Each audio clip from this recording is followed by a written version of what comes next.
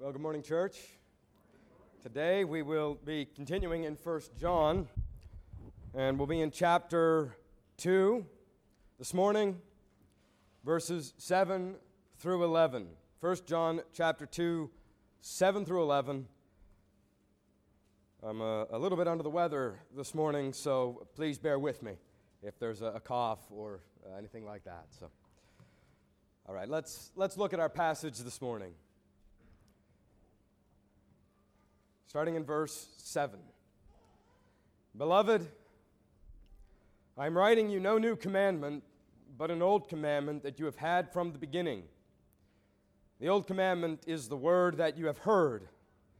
At the same time, it is a new commandment that I am writing to you, which is true in him and in you, because the darkness is passing away and the true light is already shining. Whoever says he is in the light and hates his brother is still in darkness.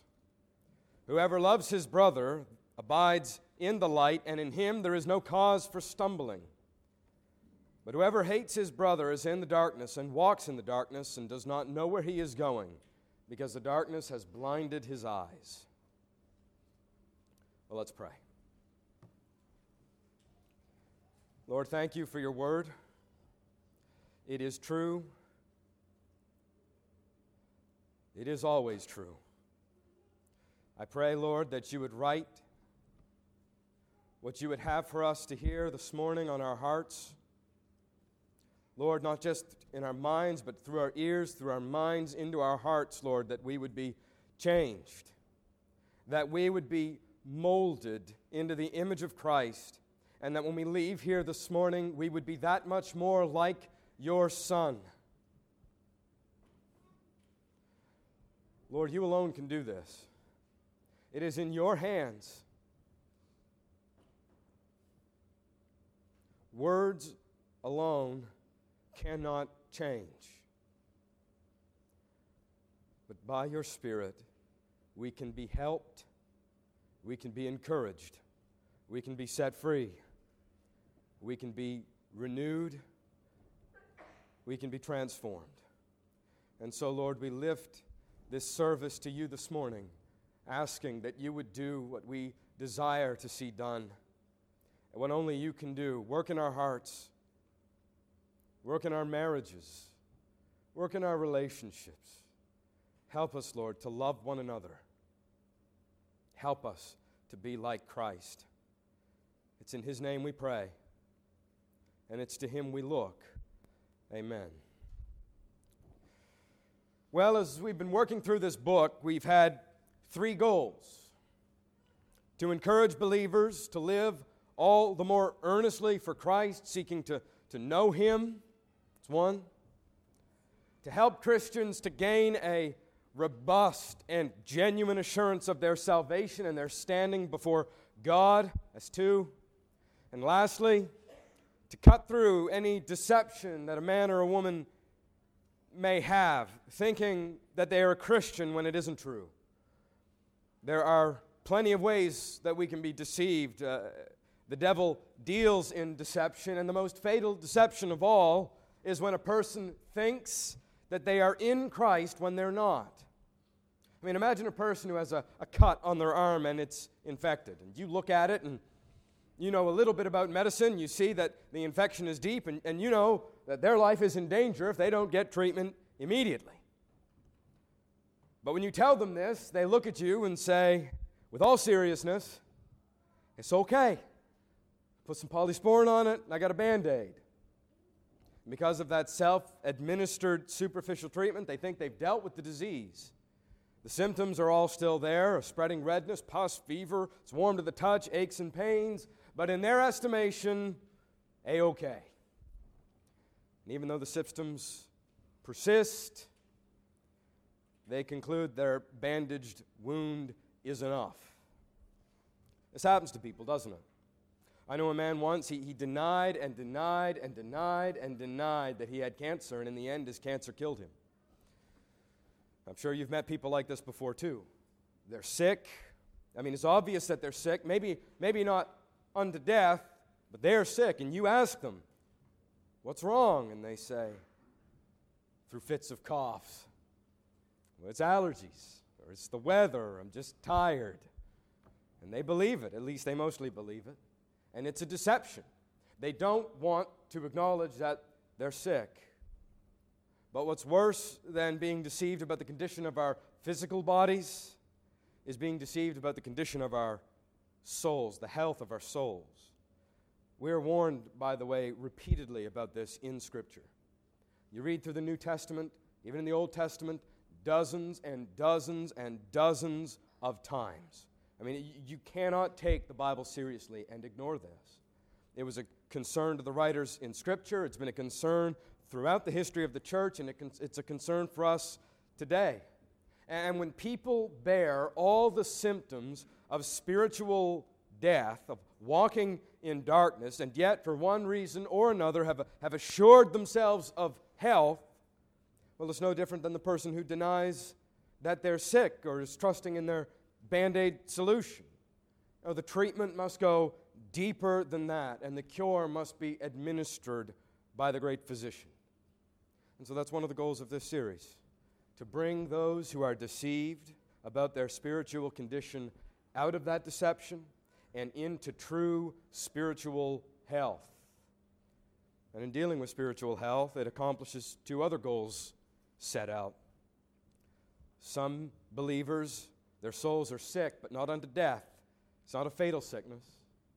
They are in Christ, and when a picture of spiritual health is set before them, they see wounds that need to be bound up and treatments that need to be had, and it works much like medicine. The administration of it can be painful. Often medicine does not taste pleasant, but the good outcome far surpasses the bitterness of the pain or the cure. And so the genuine believer is encouraged all the more to press on after God and to tear down high places in their own life and to run all the more earnestly to win the prize, to seek and grow in spiritual health. Then there are those who are struggling and they're doubting and they're fainting and they think maybe they're dead spiritually. But when they see a picture of spiritual health put before them, they say to themselves, or the Spirit says within them, well, I see those things in me. And that's true of me, and that's true also. Why I must not be as spiritually dead as I once thought. And they're greatly encouraged to press on and to grow in health. And in fact, the greater your assurance, not just of salvation, but of the forgiveness God has given you, of the love that He has for you, of the future and eternity ahead of you, all that God has promised, when you have a robust assurance of that, it will lead to tremendous growth and health in your soul. And these are not just my concerns. These are the concerns of the book of 1 John. And in this book, spiritual health is defined in a number of terms. First, there is a contrast between light and darkness. Those who walk in darkness have no fellowship with God. And that doesn't mean, as you sometimes hear, well, they belong to God, but they're in a spiritual timeout. If you have no fellowship with God, it means you are lost. Because in the next verse, those who walk in the light are those who have fellowship with God, and the blood of Jesus cleanses them from all sin. Only those in the light are in fellowship with God, and only those in fellowship with God have been cleansed by the blood of Christ. If you're not in fellowship with God, you have not been cleansed by the blood of Christ. Secondly, those who walk in darkness, they deny their sin. They think they have no sin. They don't think they need to be forgiven, or they find some alternative way of dealing with their sin. But those in the light, they know that the only place they can be relieved of their guilt and have their conscience cleansed is by going to the Lord Jesus Christ, and to Christ they go. One who is deceived, they never consider their own sin. They never think much of it. They're never pained by it, and they never deal with it according to God's prescription. They never go to Him confessing sin. They just try to do better next time. But those in the light are pained by their sin, even small ones known only to them. And being wounded by their sin, they go to the only one who can make them clean. When they're defiled, they go to Jesus. Those who are of the truth, they know the only way to be made pure is by the blood of Christ, and that's where they go when they sin. All people sin. Everybody does. Most run from God or try to cover up themselves, but those who know Him, who walk in the light, they run to Him to be made whole. And by the way, sometimes I have believers ask me this, how can I tell the difference between conviction of the Holy Spirit and the accusations of the devil? Because they can feel similar, can't they? Both have a sense of shame and guilt with them. Conviction and condemnation, both, are not pleasant. But there is a tremendous difference between the two. The devil says in accusation, you have sinned, now run away from God and hide. The Holy Spirit says, you have sinned, now go to God and be forgiven. Conviction drives you to the Lord. Accusation drives you away. If you ever wonder what's the difference, that's it. Well, thirdly, and this was last week, those who know Him keep His commands. Anyone who says, I know Him, but does not keep His commands is a liar, and the truth is not in him. That is, Christ is not in him. But the one who yields his life to the Lord, who desires to do His commands and practices them as a style of life, not a vain desire that amounts to nothing, but a desire that results in a change of life, these are the ones who know the Lord. And it's not talking about perfect performance here. It's not. Let me give you an example. Imagine you're out working. You ask your boy to bring you a glass of water, and unbeknownst to you, he was playing in the mud, and his little hands are filthy. But Daddy asked for a glass of water, it's hot, and the boy loves his dad so much, so he runs into the kitchen, and he grabs a glass, and he turns on the tap, and he puts his hand in, he gets his thumb right up on the rim, and when he turns on the water, it splashes on his hand, and mud runs down his fingers, down his hand, into the glass. And then he brings you the glass smiling. He says, here, Dad, I got it just for you, just like you asked. It's got dirt in the bottom of it and dirt all over it, dirt on the rim. And he takes it to his dad, and his dad whacks him and says, you good for nothing, can't you get anything right? I'm not going to drink that. How wicked and cruel and inhumane and hateful could you be? No, you wouldn't do that. If you have any decency at all, you would say, thank you, son, for the wonderful glass of water, and you might even drink it. Well, stop thinking that God is cruel like that, and start realizing God is awfully kind and gentle and gracious to sinners like us who come to Him. He's not asking for perfect performance. He already got that in Christ. He's asking you to desire to do His will. God puts all of us to shame how patient and gentle and loving He is. Before we finish this series, we'll have at least one morning dedicated just to that. But you see this in the life of Christ, don't you? He walked in love. Love was around Him everywhere He went, and it wasn't a syrupy, sentimental kind of love. It was strong, wasn't it? It was immovable. It couldn't be diluted. That's just who He was. I don't think anyone could have been around Jesus for more than 5 minutes and not had an overwhelming sense of the love He had for them. Well, because Christ is in you, you will walk as He walked. He always did the will of His Father. He kept His commands, and you remember the greatest of those commandments? Love the Lord your God with all of your heart, mind, soul, and strength. And the second is like it. Love your neighbor as yourself. Both of them are commands to love. And if you're walking in the footsteps of Jesus, one of the things that will mark your life is love. Because the Lord of love has taken up residency in your soul, and He is abiding in you. And because He is in you, it will be impossible for that love not to well up and manifest itself in your life. Which brings us to our text this morning. Let me read again verses 7 through 8. Beloved, I am writing you no new commandment, but an old commandment that you have had from the beginning. The old commandment is the word that you have heard. At the same time, it is a new commandment I am writing to you, which is true in Him and in you, because the darkness is passing away and the true light is already shining. Well, the first thing we're told is that this has been a command from the beginning. It's an old command, and certainly it is. Now, we know the new command is the one that Jesus spoke about many times when He told His people what it means to love, how to love, and most importantly, that we must love one another. And there is a force and a clarity and importance of the command to love that is indeed new. But at the same time, it's an old command. The whole of the Mosaic Law, if you remember, governing our relationships with others is summarized as love your neighbor as yourself. And if you read the Mosaic Law, Exodus, Leviticus, Numbers, Deuteronomy, a large portion of it is actually God teaching us how to love our neighbor as ourselves. Teaching us how to love, especially in a group setting. But the requirement to love is still older than this. It is inscribed in what it means to be human. And it was the one unspoken universal law governing all creation before the fall. If you were to go back to that time of Adam and Eve's innocence, you would discover that everything and everyone in the world, everyone, two people, were governed and controlled by love.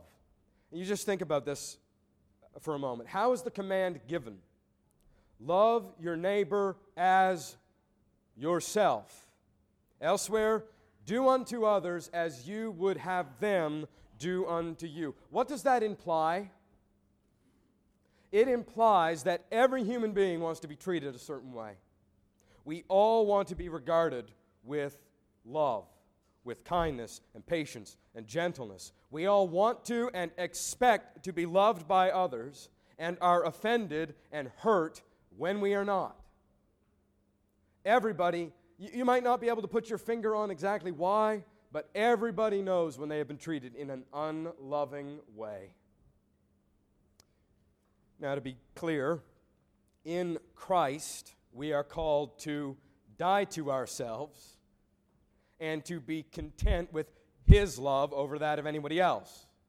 And nevertheless, we were made to be loved and to love one another, and it's not unnatural for someone to be pained when love is not reciprocal or received. Now, of course, this doesn't always happen in a fallen world, and dying to self frees you to a great measure from that pain. I mean, how can you be hurt when you're dead to yourself? Go to the graveyard and be as hateful and ruthless as you want. A great many people may be offended, but I assure you they won't be the ones that are buried in the ground. Why? Because they're dead. They don't hear or feel a thing. And if you are dead to yourself, you are free from criticism. You're free from the cruelty of others, free from the hatefulness that men can dish out either intentionally or accidentally. You're liberated from it because though you are free to yourself, you are alive to Christ. What does that mean? It means the only one who can offend or disappoint you, who can do damage to your desire to be loved, the only one who can do that is Him. And you're safe because He is the only one who will never do those things. He doesn't even have the ability to stop loving you if you belong to Him. But the point implied is that we know what it means to be loved. And we know we are supposed to show this to one another, and we know that because of the unpleasant feeling it creates in us when we're not treated with love. Augustine said, you know how stealing is wrong? You know stealing is wrong because you get annoyed when someone steals from you. It's written right in here. It's a command we've had from the beginning. Everybody knows it is right to be loved and to love others. It's embedded in what it means to be made in God's image. Now, in a fallen world, love is always corrupted and is set aside. But creation itself, as a mark of God's hand upon it, it cries out to us, love one another. That's why it shows up in so many other religions and philosophies. It is a law built into creation and inscribed on the conscience and heart of every man. But in the light of the glory of Christ, doesn't it take on a greater fullness? It's elevated, love is, to the utmost degree by word and example. This is the newness of the command. We are to love one another, maybe not like we think best, not even like the Mosaic Law commands, and not even primarily as we love ourselves. We are to love as Christ has loved us. This is directly from John's Gospel, John chapter 13, 34 and 35. A new command I give to you. This is what John is remembering here in 1 John, probably. A new command I give you, love one another. As I have loved you, so must you love one another.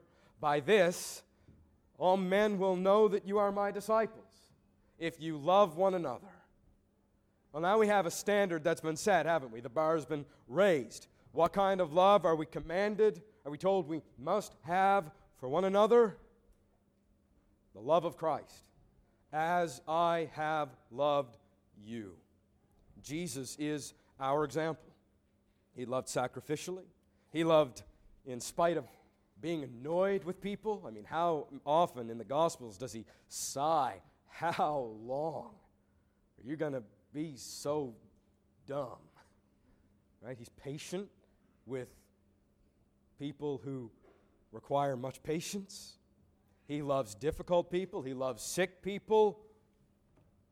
He loves sinful people. He loved in spite of sin and covered sin. Not only that, he loved when sinned against. And this love was motivated by himself. It flowed out of him. He didn't look at the people and say, oh, they're so lovable. Let me put my love on them. He said, they're so pathetic.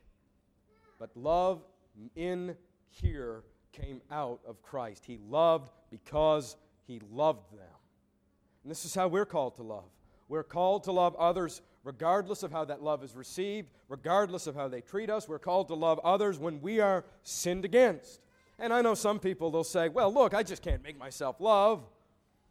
And if you think that, then I know immediately you have a definition of love that comes primarily from the world and not from Scriptures. Because love is not something that happens to you.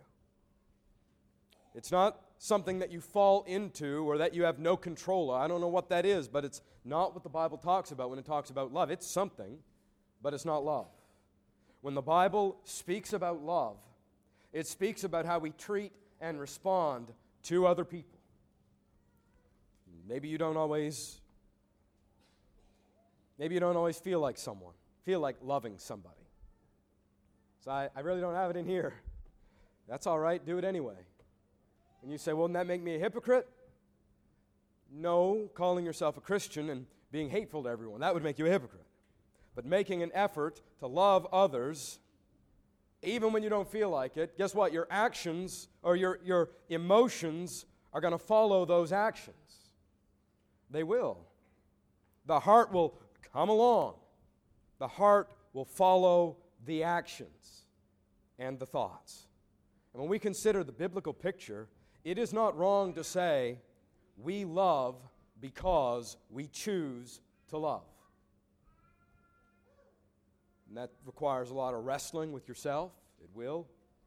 When the temper starts to rise, you push it back down. Quote Scripture to yourself if you have to. I'm going to be patient. I'm not going to be irritable. And you repent of your irritability when it comes. But you make every effort to love. And when you don't, you ask for forgiveness. You seek repentance. And doing those things, you'll grow in love. I mean, this is good news. Everybody wants to be more loving. We can be. But we're not talking here about loving just anybody. We're not talking about love for the lost. We're not talking about love for our family or love for our friends. We're talking about love for a very specific group of people. We're going to limit our scope this morning to this specific group of people. Love for the church. Love for other Christians, other believers. That's who Jesus' words in John 13 are addressed to the disciples. And by their love, not for everyone, but by their love for one another, other believers, the world will know that they are Jesus' disciples. They will love one another, which is why the opposite of that, well, if you hate one another, the world will know that you are not my disciples. And if you think, well, that's a little bit of a stretch, what does John 2, 9 through 11 say? Whoever says he is in the light and hates his brother is still in the darkness. If I say I'm in the light, I know the Lord, and I hate my brother, I'm in darkness. Whoever loves his brother abides in the light, and in him there is no cause for stumbling. But whoever hates his brother is in the darkness and he walks in the darkness, and he doesn't know where he's going because the darkness has blinded him. And here's the fourth distinction between those who walk in light and those who dwell in darkness. Do they love their brothers and sisters in Christ? This is not just some minor command to put in among the rest. In Christianity, love is everything. That cannot be overstated. Just consider the opening verses of 1 Corinthians 13. If I have a great and a far-reaching ministry, impacts millions of people, but have no love, it's nothing and it's going to be burned up. If I'm wise and learned, and my doctrine is phenomenal, and there is no question I cannot answer theologically, but I have no love, all of my life and learning has been a waste. If I have great faith and can move mountains or perform all kinds of miracles whenever, or if I was a martyr, gave away everything I had and delivered up my body to be burned at the stake, but if I did not love, that sacrifice would mean absolutely nothing. Why? Because of the preeminence of love. Love takes precedent over all. Better to have nothing and be a loving person than to have a great ministry and appear to do much for the kingdom and have it all get burned up on the day of judgment like hay and wheat and stubble. Love is what defines a Christian. And if there's no love in whatever you do, it's worthless. I mean, the implications regarding love could not be clearer. It has to cover and inform all that we do. And so if you say you're in the light but hate your brother, hate your sister in Christ, you are still in darkness, and you are blind, and you don't know where you're so enveloped in the darkness you can't even see it. You can't see how opposite, antithetical, opposed to Christ that lovelessness is. I remember once in Bible college, a young lady that I knew, and someone annoyed her. She just didn't like this person, and she would get so angry about it. I heard her say once, if I wasn't a Christian. This wasn't the only time it happened. This particular instance stood out, and I don't remember what had happened to her. It was just some silly little thing, but I remember her response. I mean, she was spitting venom, just hating this person. If I wasn't a Christian, I would do this, and I would do that, and I'd tell her this, and I heard her going on, and I thought, well, don't let your imagination stop you. I mean, this was no snapshot. I mean, when you live 3 years with 70 people, 24/7, you get to know them a little bit. And there was a flat-out refusal to love this other person who annoyed and offended this young lady. They annoy me, I don't like them, and so being a Christian requires I bite my tongue, and I'm not going to say everything I'm thinking, and I will go out of my way to avoid them, and I won't do all the hateful things I want to do to them in my heart, even though all of the thoughts and keeping these things in here totally justified. What that person needed to do was the last thing they would ever dream of doing. They needed to repent of the hatred in their heart for this awkward sister in Christ. And not just repent of that, but in all likelihood, they needed to repent of their hypocrisy and their taking the name of the Lord in vain, professing to know Christ and denying Him by her actions. Titus 1:16. She hated her sister in Christ, didn't know that she was still in darkness. And that's kind of a stark example, but there are others. What about cynicism? Cynicism, looking down on another believer or Christian leader or church, a real church.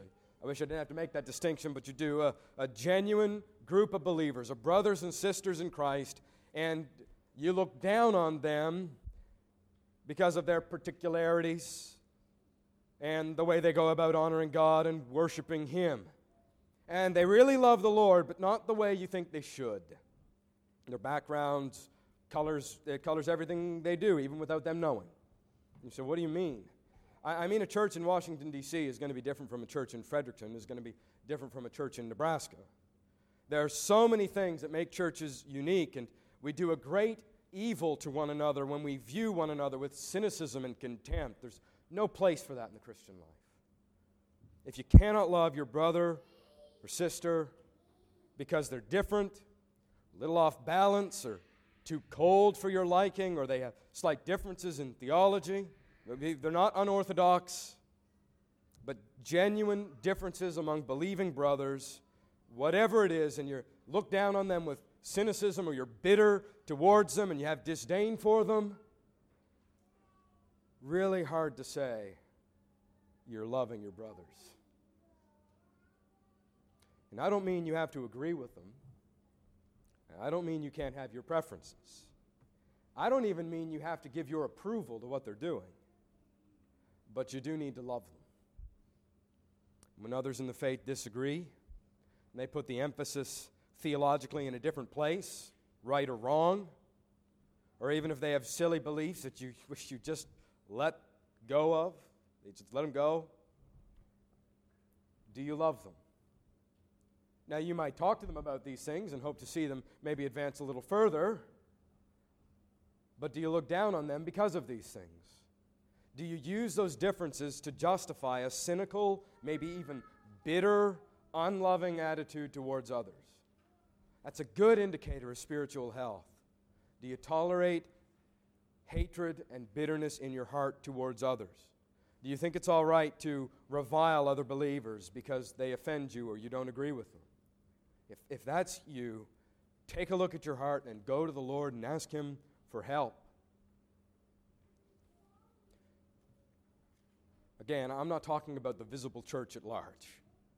I'm talking about genuine brothers and sisters in Christ. Do you know what the result of hating others is? Verse 10. Love removes stumbling blocks. Hatred causes men and women to stumble. What does that mean? When you all know what it means, you probably experienced it. Jesus tells us, tells the world, that the world will know you are His disciples. Men will know you are His disciples. The world watching you will know you are disciples by your love for one another.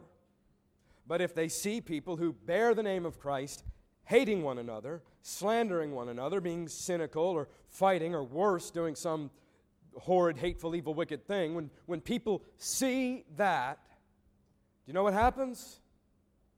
They stumble. But not over the hypocrite. They stumble over Christ. And they see the person doing what they're doing, and they say to themselves, if that's what it means to follow Christ, count me out. I don't want anything to do with that. And this believer, by their actions, they've brought reproach upon the name of Christ. Hatred towards others. Listen, hatred towards others in the church, animosity towards them, cruelty in your words and your thoughts. When the world sees it, they scorn Christ and they stumble. They won't believe. They have been driven away from the Savior, and the damage has been done, and the hypocrite has been the means of pushing them away from God and into hell. That's what it means to make someone stumble.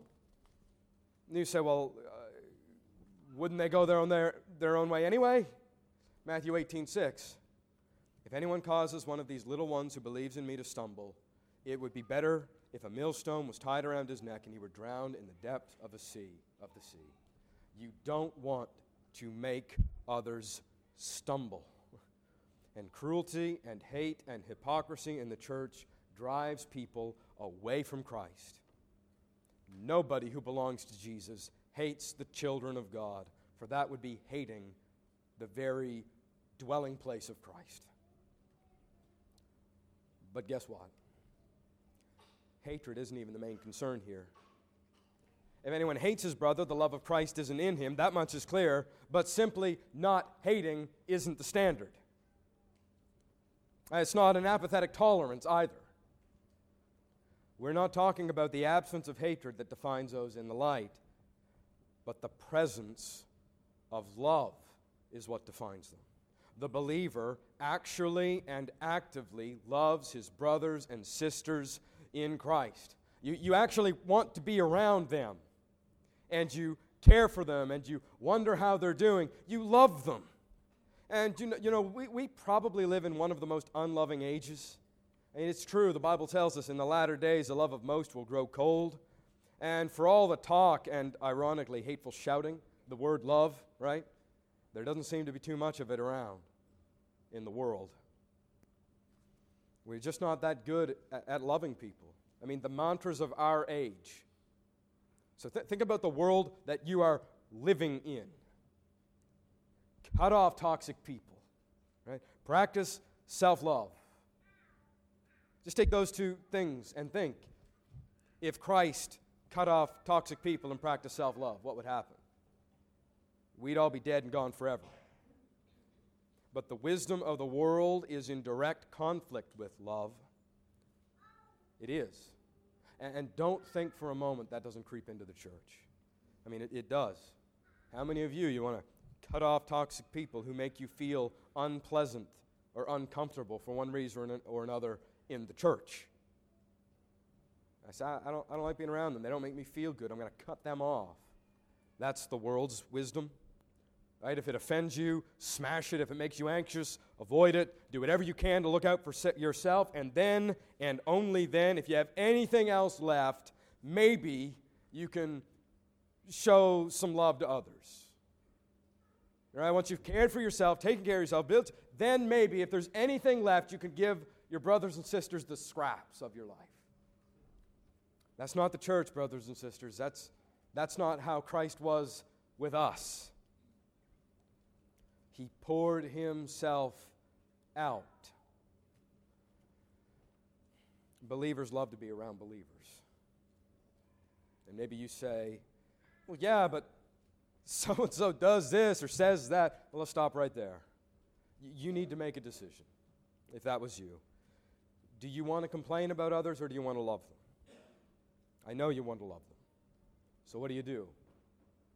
Love overlooks, covers a multitude of sins. And in the context of the church and in dealing with other people, the most important thing that you can do is remember that love covers over a multitude of sins. It's in 1 Peter 4:8, it's in Proverbs 10:12 and 17:9. Love covers sins. I remember once listening to R.C. Sproul preach on this, and he said, what do you do when someone you love, your child or friend, they do something sinful, not a major thing, just something in their foolishness, they sin, the kind of sin that anyone could do, what do? Give them some time to think. What do you do? Well, I remember thinking to myself, well, you lovingly go to them and you correct them. That's what I thought. And R.C.'s answer was like a dagger in my heart, and it's stuck there ever since.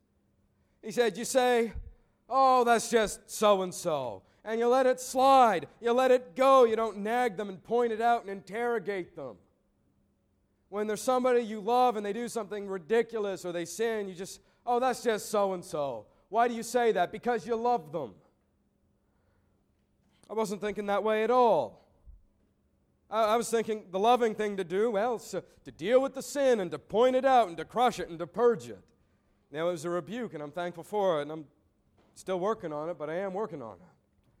But isn't that so often how we think? In the church, what does love mean? It means picking out the sins and deal with them. Consider instead chapter 5 of 1 John, verse 16. If anyone sees his brother committing a sin not leading to death, he shall ask, and God will give him life to those who commit sins that do not lead to death. What's he say? You see somebody and they're in sin, it doesn't lead to death, it's not threatening them, it's not threatening to lead them astray. What do? Pray for them. There is a sin that leads to death. I do not say one should pray for that. All wrongdoing is sin, but there is sin that does not lead to death. There are sins that you can just overlook and not address. There are sins you can cover and let slide. And if you are concerned, then pray for the person. But if you confront every single sin, that's going to destroy love. I mean, just imagine your marriage if you did this. You're going to pick out every little thing your spouse does. Always correct them. Always pointing out their sin. I don't even mean maliciously. I mean, you want to do well. You want them to grow. You want to see them advance. What's going to happen? The total opposite. The marriage will begin to collapse. Why? Because of lovelessness. I mean, you wouldn't like it if it happened to you. And if you were the one doing it, you'll exasperate your spouse. I mean, just because we think something is a good idea or honors God, it doesn't make it so. God tells us what good ideas are. God tells us how to honor Him, and God tells us how to love. And over, the Scriptures teach us that in order to love, the probably vast majority of sins we commit against one another ought to be covered over, not dwelled on, not even mentioned again.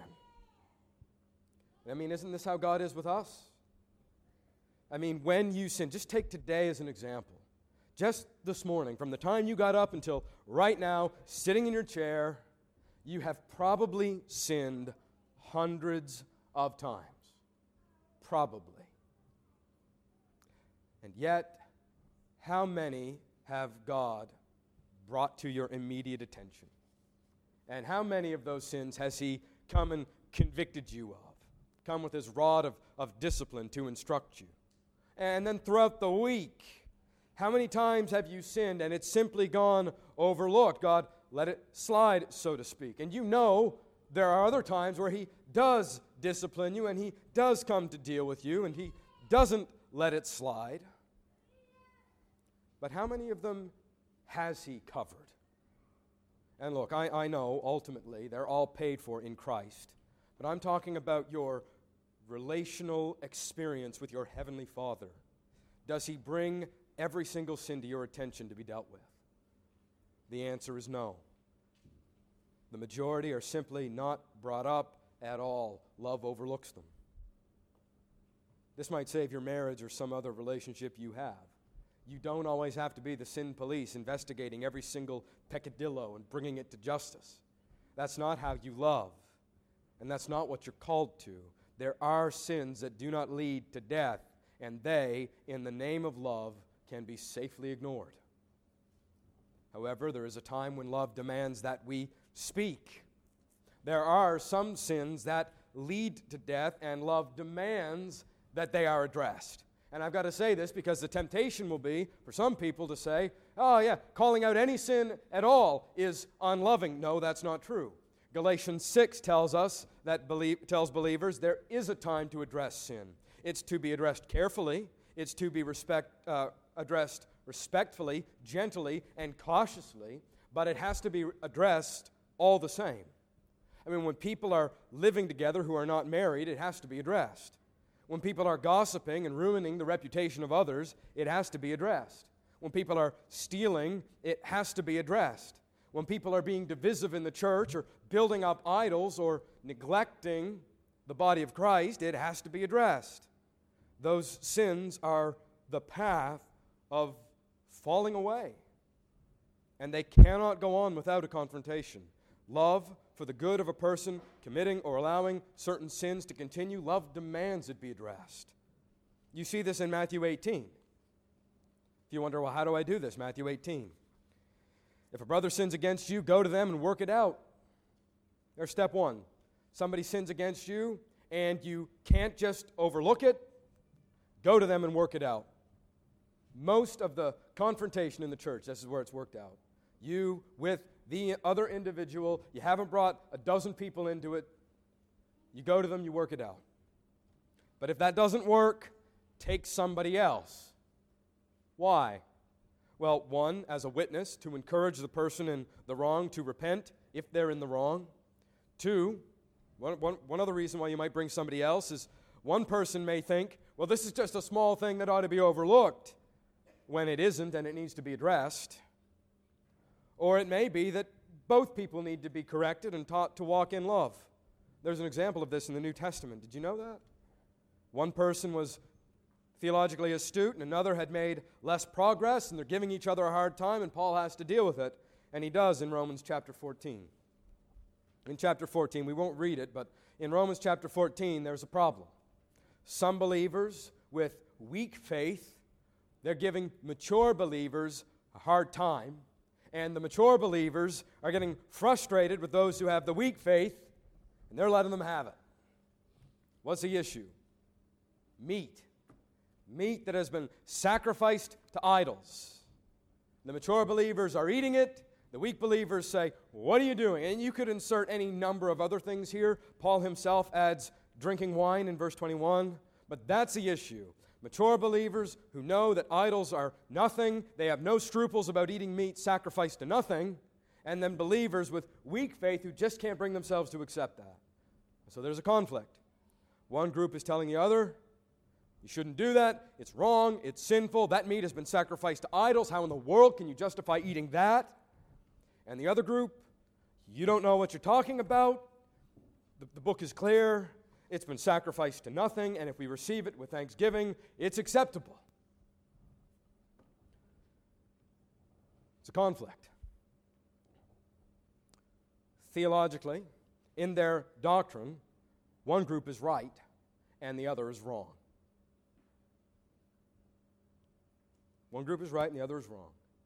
And usually, in theological disputes, these kinds of things, you know what somebody wants when they bring somebody else in?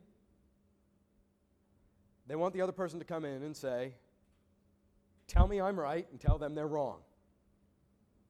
Right? Well, the apostle sees the problem here. But it's not primarily a theological problem. There is a problem, the theological one, and he addresses it. But the problem is relational. Far worse than the theological dispute these believers are having is their failure to love one another. Now, he does answer the question, but I want you to think about how he answers it. He says, "Yes, I am convinced in Christ the meat is clean." That's in verse 14. It's clean. The mature believers are theologically correct.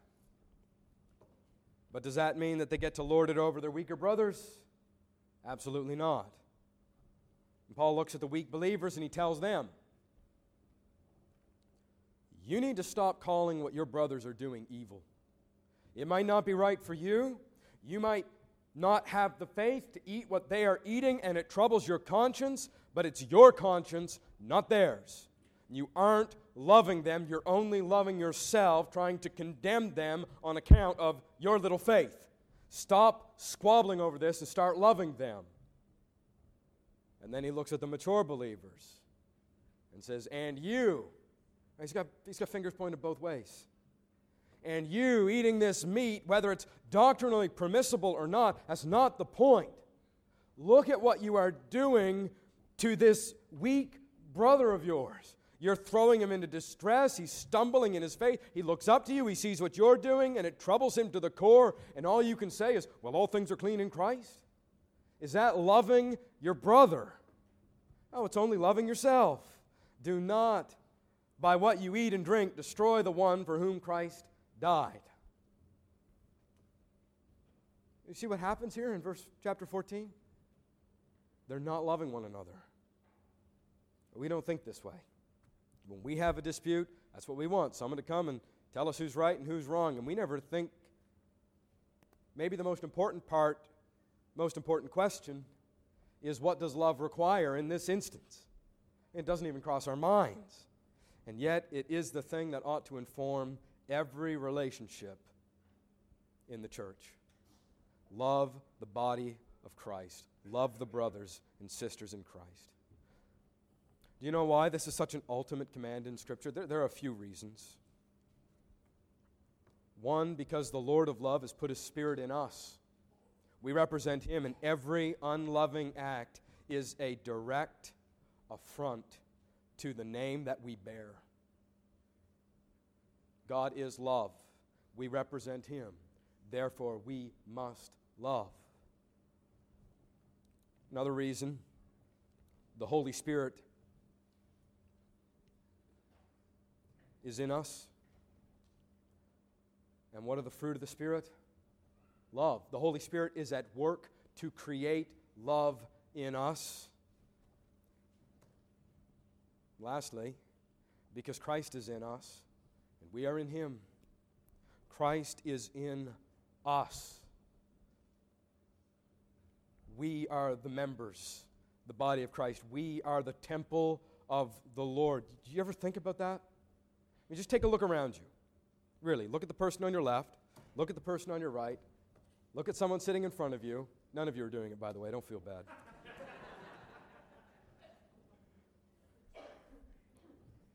When you get up and you're on your way out and you see all kinds of people, you're not just looking at other people who were here with you on Sunday morning. You are looking at the very temple of God here on earth. You are looking at those with whom Jesus Christ is pleased to dwell, pleased to love, and pleased to lay his life down to receive. And if the Lord loves them and is in them, then if only for the sake of loving Christ, we can love one another. How often do we judge our brothers and sisters as if they were pagan altars to be smashed, and not one with whom the Lord is pleased to dwell? But when you stop looking at others as nuisances to be tolerated, but you start to look at your brothers and sisters, those in the church, as men and women indwelled by the Spirit of God, the dwelling place where God is, you're not going to have such a hard time loving them, because you'll begin to realize the love you show for them is the love you have for Christ. Jesus tells us, as I have loved you, love one another. So I would ask we make it our aim this year to love the bride of Christ with the love of Christ, and show them the same forgiving, gentle, patient, transgression-covering love that he has lavished on you. Let's pray. Lord, it is a tall order and a wonderful thing that you have called us to. How our lives would be transformed if we loved one another like Christ loved us. How many trials would vanish. Lord, all of the hardship that we face is on account of sin, on account of a failure to love, almost all of it. Lord, I pray that you would help us, God. I know we look at ourselves and say, I don't know if I can do this. Lord, it's impossible in us. But if we abide in you and you in us, Lord, help us to grow in love. Lord, certainly the seeds of it sprouting up are in the hearts of all your people. Let us be diligent, Lord, to grow in love, to grow in our ability to cover trespasses against us and sins, to grow in our discernment to know which ones must be addressed and which ones we can simply let slide. Help us, Lord, not to be blinded by offense when we are sinned against. Lord, and not to put coals on a kindled fire. Lord, help us to love one another as you have loved us. For the good of your church, for the good of your name, for our own good, Lord, what evil comes when we love like Jesus? None. What a tremendous and great blessing it is. Oh Lord, we acknowledge our shortcoming in this, and we confess it before you. Lord, we are not always as good as loving others as we think, but Lord, we can do better. And we can by the grace that you have given us in Christ and the example he has set. And I pray, Lord, for all of us, we would be resolved to press on in love for one another. In your name we pray. Amen.